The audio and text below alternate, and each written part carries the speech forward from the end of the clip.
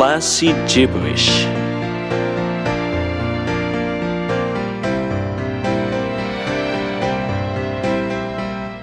Hello and welcome to another episode of Classy Gibberish. I'm your host Andre, and we're here today for yet another episode of the radio show in which we listen to the absolute bangers of the history of classical music. The bangers we all know and love. And today we have a... Wait, was today supposed to be... I've forgotten if it was supposed to be a male or a female. I'm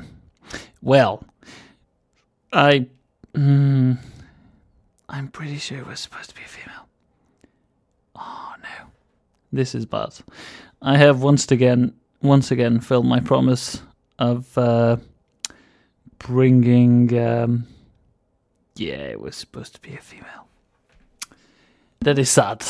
Oh well. Anyway, today we will not have a female composer, which really harms the representativity I was meant to have on the show. But anyway, we will have a male composer, Igor Stravinsky, and we will have his piece Apollon Musajet.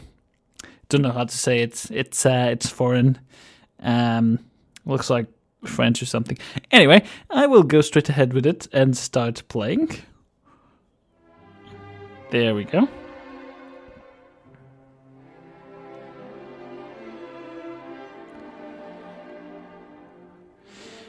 So, from what I was Googling, it appears that Igor Stravinsky was Russian. He lived in the 20th century, and pardon me, and he composed this particular piece in 1928. I think this is probably a bit, because I think that the piece we listened to last week was composed in the 1930s, so this is a bit more ancient, but he lived more recently, the composer. So I'm interested to see if it's going to have more tones of modernity, or if it's going to be a bit less different from the classics than the piece we heard last week by Sibelius. So far, it's quite pleasant, I think.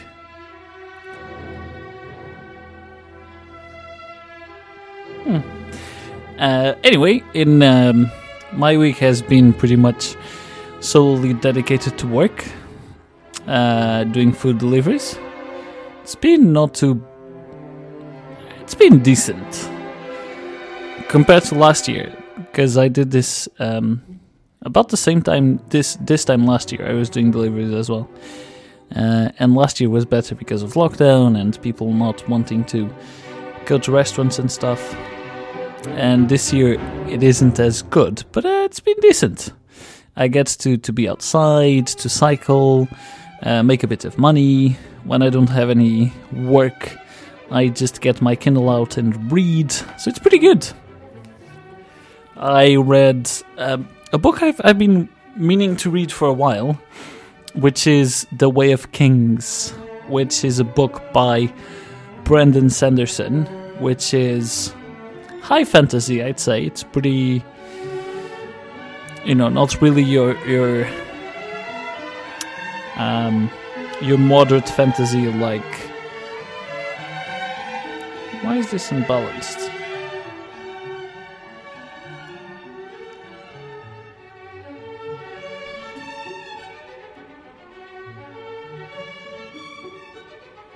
This should work. Feels like a bit imbalanced on my ears. Anyway, as I was saying...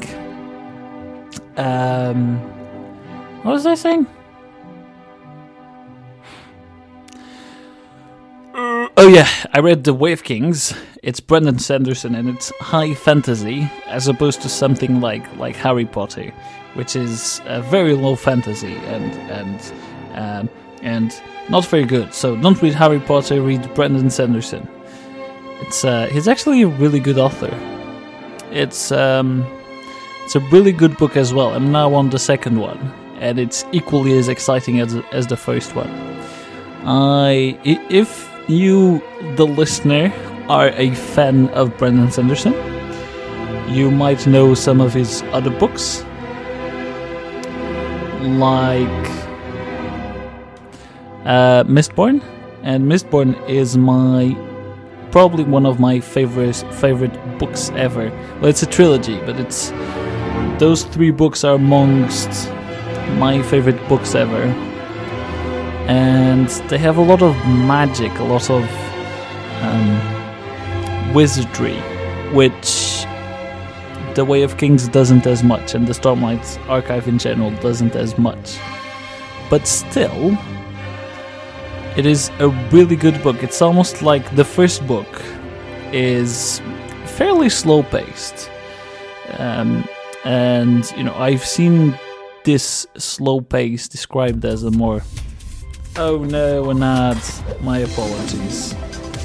My sincerest apologies. That was the end of the first movement, and this is the second movement now, of Stravinsky's Apollon Musajet.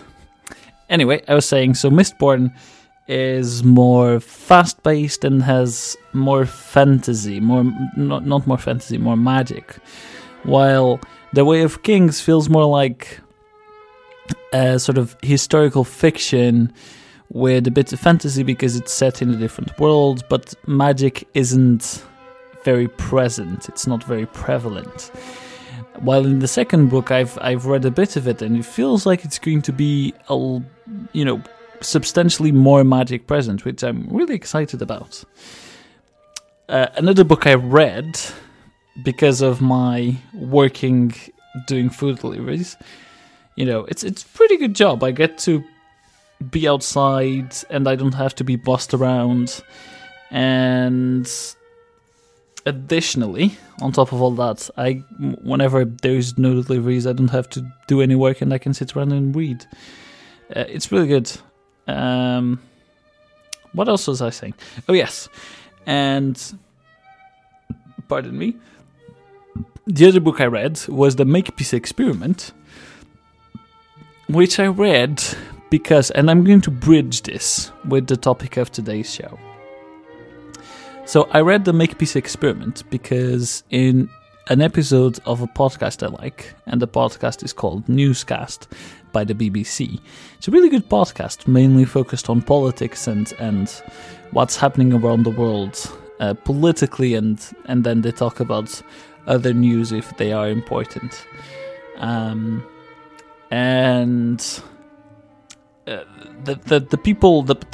The guy who presents the podcast Newscast was talking to Rowan Williams, who is the ex-Archbishop of Canterbury, and apparently he is a bit of a specialist on Russia and Russian literature.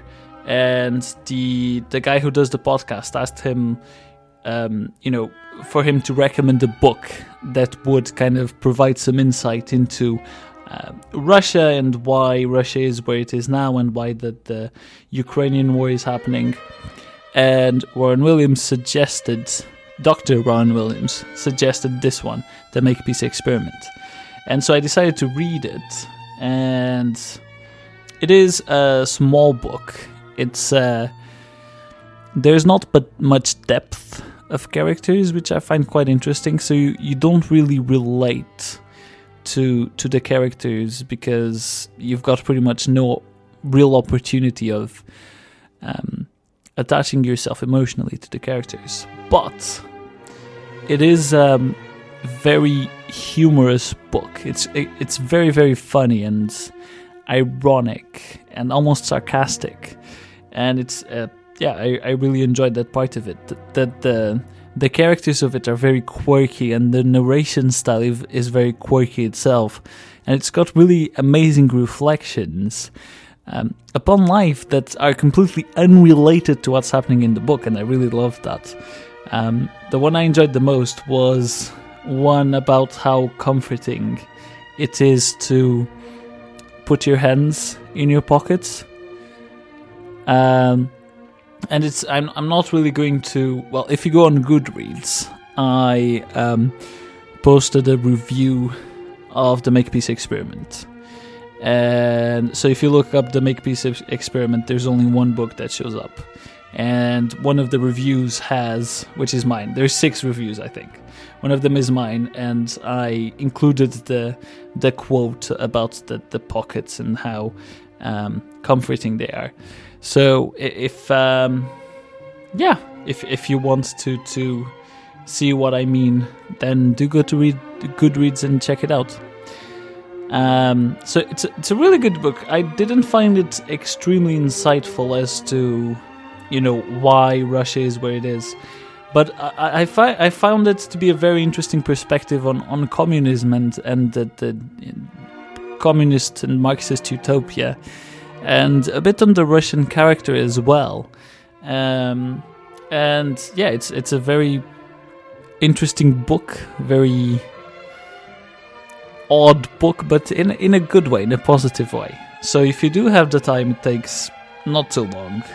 I'd say about 2-3 hours to read. The Makepeace experiment. It's a very pleasurable read. Other than that, yes. So that's what's been happening to me, and I've been talking about it for a long time. Anyway, I am very passionate about my books, so I do apologize. What I wanted to talk about today mostly was actually something that's related to Newscasts, the podcast by the BBC. And, being made... Yeah. Because it is made by the BBC, it's obviously going to focus on Britain and the United Kingdom in general. And one of the big things that's been happening is what they're calling the Partygate, which is a series of events that happened during the pandemic, and situations in which the nation was in lockdown, and while that was happening in number 10 Downing Street, which is the official residence of the Prime Minister, there were parties going on, in some of which the Prime Minister was personally involved in. And there's been a whole storm about, this whole thing and what should happen to the Prime Minister and the government and how exactly this should be handled and so on. And not much has happened. And very recently on Wednesday, a report was published, and this was a report made by Sue Gray, who is a senior civil servant, and she was tasked by Boris Johnson, I think, or the government, to sort of draw up a report on these parties and Partygate, and sort of outline the things that were at fault by the government and by number 10 Downing Street and so on. And it was a very important report, and loads of people looked to it as a form of assessing how bad the conduct of the Prime Minister had been, and of number 10 Downing Street in general. And this report by Sue Gray was published on Wednesday, and so on Wednesday everything was very feverish with activity related to the Sue Gray report, and everyone was kind of expectant to see if anything would happen, what Boris Johnson would say to this, what Keir Starmer, the leader of the opposition, would say to this. And that is the end of Act 2. And now this is Act 3. You will notice the progression of the acts, as we'll get ads between them, I assume. I don't know how many acts there are. There shouldn't be too many, though. maybe another ad at most. Anyway, so what ended up happening was the Sue Gray report was published, and it had some pretty interesting things. There were, I think, in total 12 parties since the pandemic started until, I think, mid-2021, or like 3 quarters throughout 2021, I think, because I think the report was ordered, quote unquote, in like September, October. So from the beginning of the pandemic until then, there were 12 parties in 10 Downing Street, and there's been several features to these parties. Some of them, apparently a security guard went to the people who were at these parties and told them that they shouldn't be at the parties and they needed to go away. And these people were very disrespectful towards the security guard. And then apparently they also left bottles and other things from the parties in the offices and so on. And so the cleaning staff had to handle it all. And apparently they were fairly rude with the cleaning staff as well. And then, in all fairness, it appears that Boris Johnson wasn't very closely involved in most of these parties.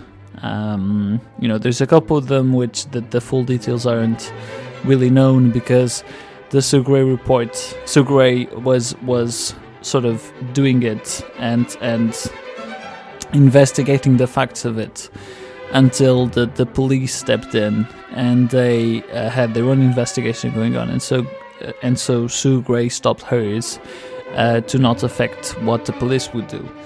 And so, because of that, there are some parties whose details are not fully known, solely from the Sue Gray report. And so, there might be some things we don't yet know, but from the Sue Gray report, it appears that Boris Johnson wasn't present at most of these parties. But still, in the sense of political responsibility, I've seen, for example, just to give the example of Portugal. I mean, Portugal is a terrible example when it comes to politics. I mean, what was it? Oh no, this wasn't it. Was it? Might have been. Yes. Yeah. If I'm remembering correctly, sometime in 2020 or 2021, a Ukrainian citizen who had arrived in Portugal and was in the Lisbon airport, he was for some reason taken by the authorities in the airport, and he was taken to the airport prison cells in Lisbon. And during the interrogation by the Portuguese authorities, he died.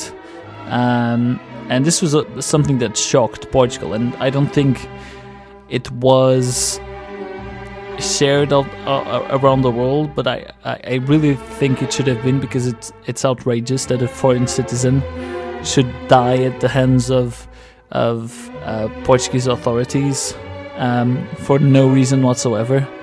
It's shameful, and I felt really ashamed by it. But anyway, in response to it, so obviously there were 2 officers in the airport, and they sort of did the interrogation, and obviously absolutely brutalized this Ukrainian citizen. And although it was not his fault, the director of the border services of Portugal, the director of that service, stepped down, because it was his service and under his authority that those things had happened. Now, obviously, in the case of Partygate and Boris Johnson, it's not as serious as someone dying, but still, the things that happen are shameful.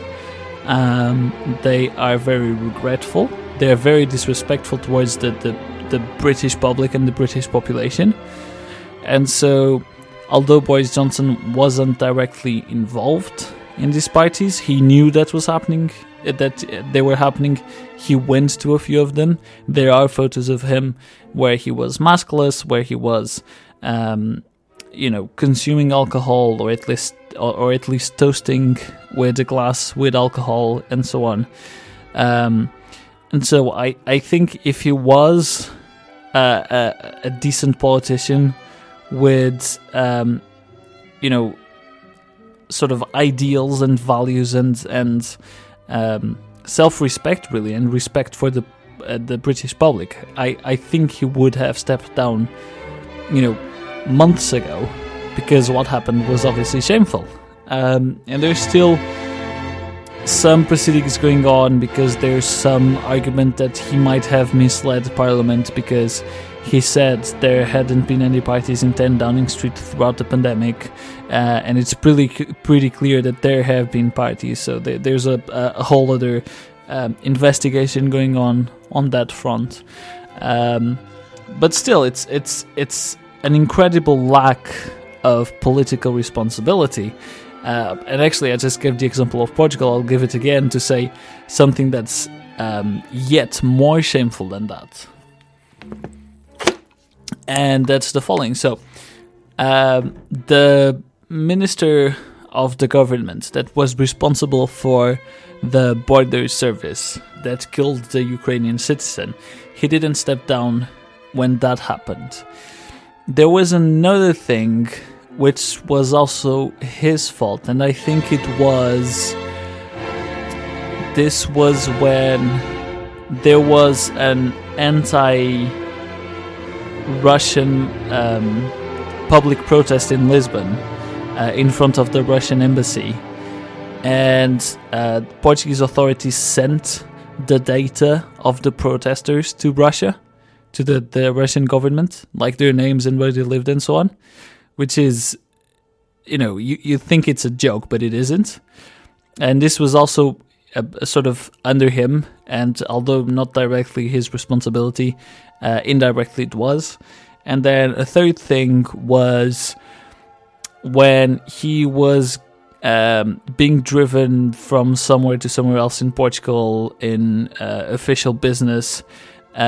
He was in a car which was driving at excessive velocity, and a worker that was working in a motorway was hit and died because of it. And he was in the car, and the sort of a theory, which is pretty much confirmed, is that it was his own fault, and he told the driver to go at that speed, at that excessive speed.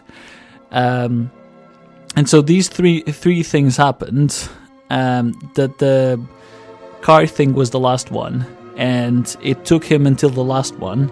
This was the same guy was responsible for these three things, or he was the minister when these three things happened, and he only stepped down about a month or two after the last one, when political pressure really intensified. So I've seen worse examples than Boris Johnson, but still I think it's shameful, and it's shameless by Boris Johnson to not step down after what happened under him.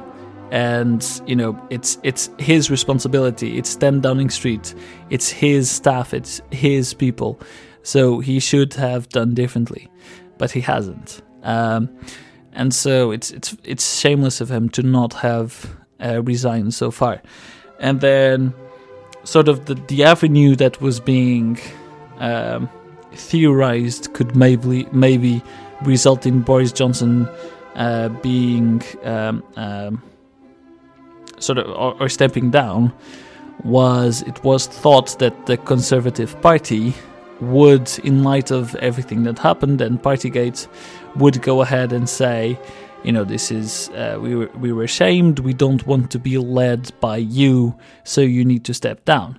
But in response to the Sucre report, what was said was, if this was a few months ago when Partygate first came out, yeah, we'd want Boris Johnson to step down, but now the public is, a bit more calm, not as angry about what happened, so we're fine with him continuing. So what this shows, it's really the reason why I dislike politics, with a real passion, which is, it's not about values, it's not about morals, it's not about ethics, it's not about doing the right thing. It's always about winning, and politically or otherwise, it's always about winning. And it's the exact same thing with the current Conservative Party. Instead of doing what's better for the country and showing that they have values that they stand by, instead they go, well, the public is not angry enough that this will affect us in terms of elections and so on.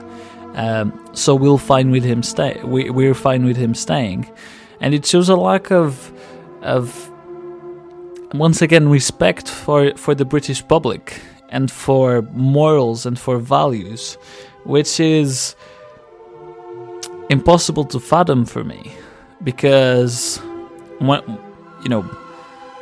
I don't know exactly why this is, but values are really important to me, and I will do things that are kind of damaging to me if I think, if my values tell me to do so. That's the end of Act 3. So this is the last act of Stravinsky's Apollo Musacet.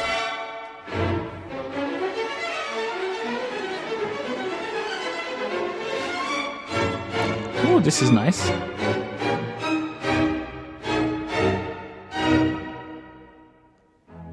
But yeah, as I was saying, it is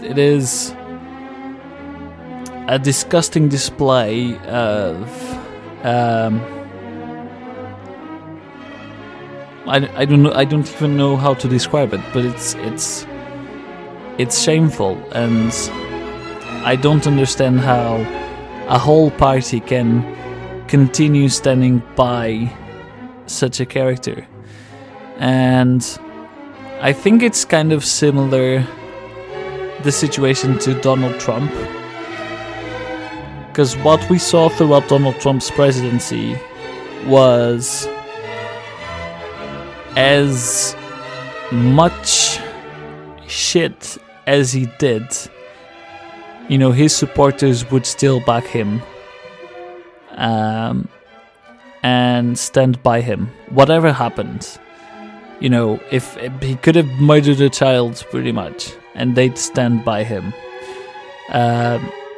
And it kind of seems that Boris Johnson is kind of doing the same thing, but purely, because on that front, or in that case, it was simply a case of there's almost a cult of a personality, and Donald Trump our God and Savior and so on. But here it's simply a range of circumstances related to the pandemic, to, there's currently a sort of energy crisis, and energy bills are becoming a lot more expensive in the UK, and people are very worried about it. And so they don't give as much of a fuck about, the Partygate and so on. And so there's a lot of factors that are causing and resulting in the British public not being as indignant with Boris Johnson as they should, or could perhaps have been, if the conditions were different. And this, combined with the complete lack of self-respect or respect for the British public, results in this situation where Boris Johnson, as much as he fails, as many mistakes as he does, it seems like he's going to be there for as long as he can, and no one's really going to try and stop him, because things always go his way. Obviously, we saw in the council elections that happened less than a month ago, I think, that the Conservative Party lost many councils and many seats, and the Labour Party won some of them. The Liberal Democrats, I think, won some of them as well. But this is hardly predictive of what's going to happen nationwide when there's general elections, and on top of that, it's in my opinion and the opinion of the people I heard talking about these things, it's that the number of votes and seats and councils that were lost by the Conservative Party were not at all sort of equivalent to the controversies that the Conservative Party was surrounded by in the few months before the election. So yeah, and then one thing I found really interesting and almost laughable, not almost laughable really, was some people of the Conservative Party said that blamed the bad results on the elections on the things that were in the news in the previous week. So this was related to Partygate and some other things that Boris Johnson did, and they were complaining that because those things were in the news, the Conservative Party had a bad result. But the whole point is that Boris Johnson and the Conservative Party did those things, so it's their own fault. So blaming the news or the media for doing news and pieces about those things, completely, it's not the point, and it's laughable that they should make it the point. It's very disingenuous, and it shows that they're not there for the values, they're not there for the ethics, they're not there to be respectful and right and correct morally. They're there to win. And on the other hand, something that the Labour Party did and Keir Starmer did that I think was very valuable and honourable was Keir Starmer is currently being investigated for a beer and curry he had with some people in Durham, I think, during the pandemic when this was not supposed to happen. And he's being investigated, and when the news came out that he was going to be investigated, he stepped up and said, if I am fined for this event that happened, this beer and curry that happened, then I'm going to step down as leader of the Labour Party. And, politically, you could very well say, and I think you'd be correct in saying that politically he couldn't do anything else because, in the previous months, he'd spent, much time saying to Boris Johnson that he should step down because of the Partygate, and even before the police investigation, that Boris Johnson should step down and do the right thing and so on. And so politically he couldn't have done anything else besides own up to it and really say that he would step down if he was fined by the police. Oh, that's the end of the piece, actually. Okay, interesting. But yeah, and I think despite the fact that it was the only thing he could do, it's still very worthy of praise that he did so, because I don't think Boris Johnson would have done the same thing in his position. So yeah, that was a slight delve into British politics and what's been happening lately in it. It's going to get a bit boring with the whole energy crisis that's going on currently, which it's sad and on top of that not really exciting when it comes to the politics of it. But yeah, if other interesting things happen in British politics, I will bring them to the podcast because I do enjoy my politics. Anyway, that is everything I had for today.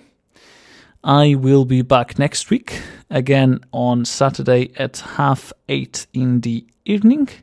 Until then, I hope you have a great week. I will try having a great week as well. And I will speak to you next week. Bye-bye.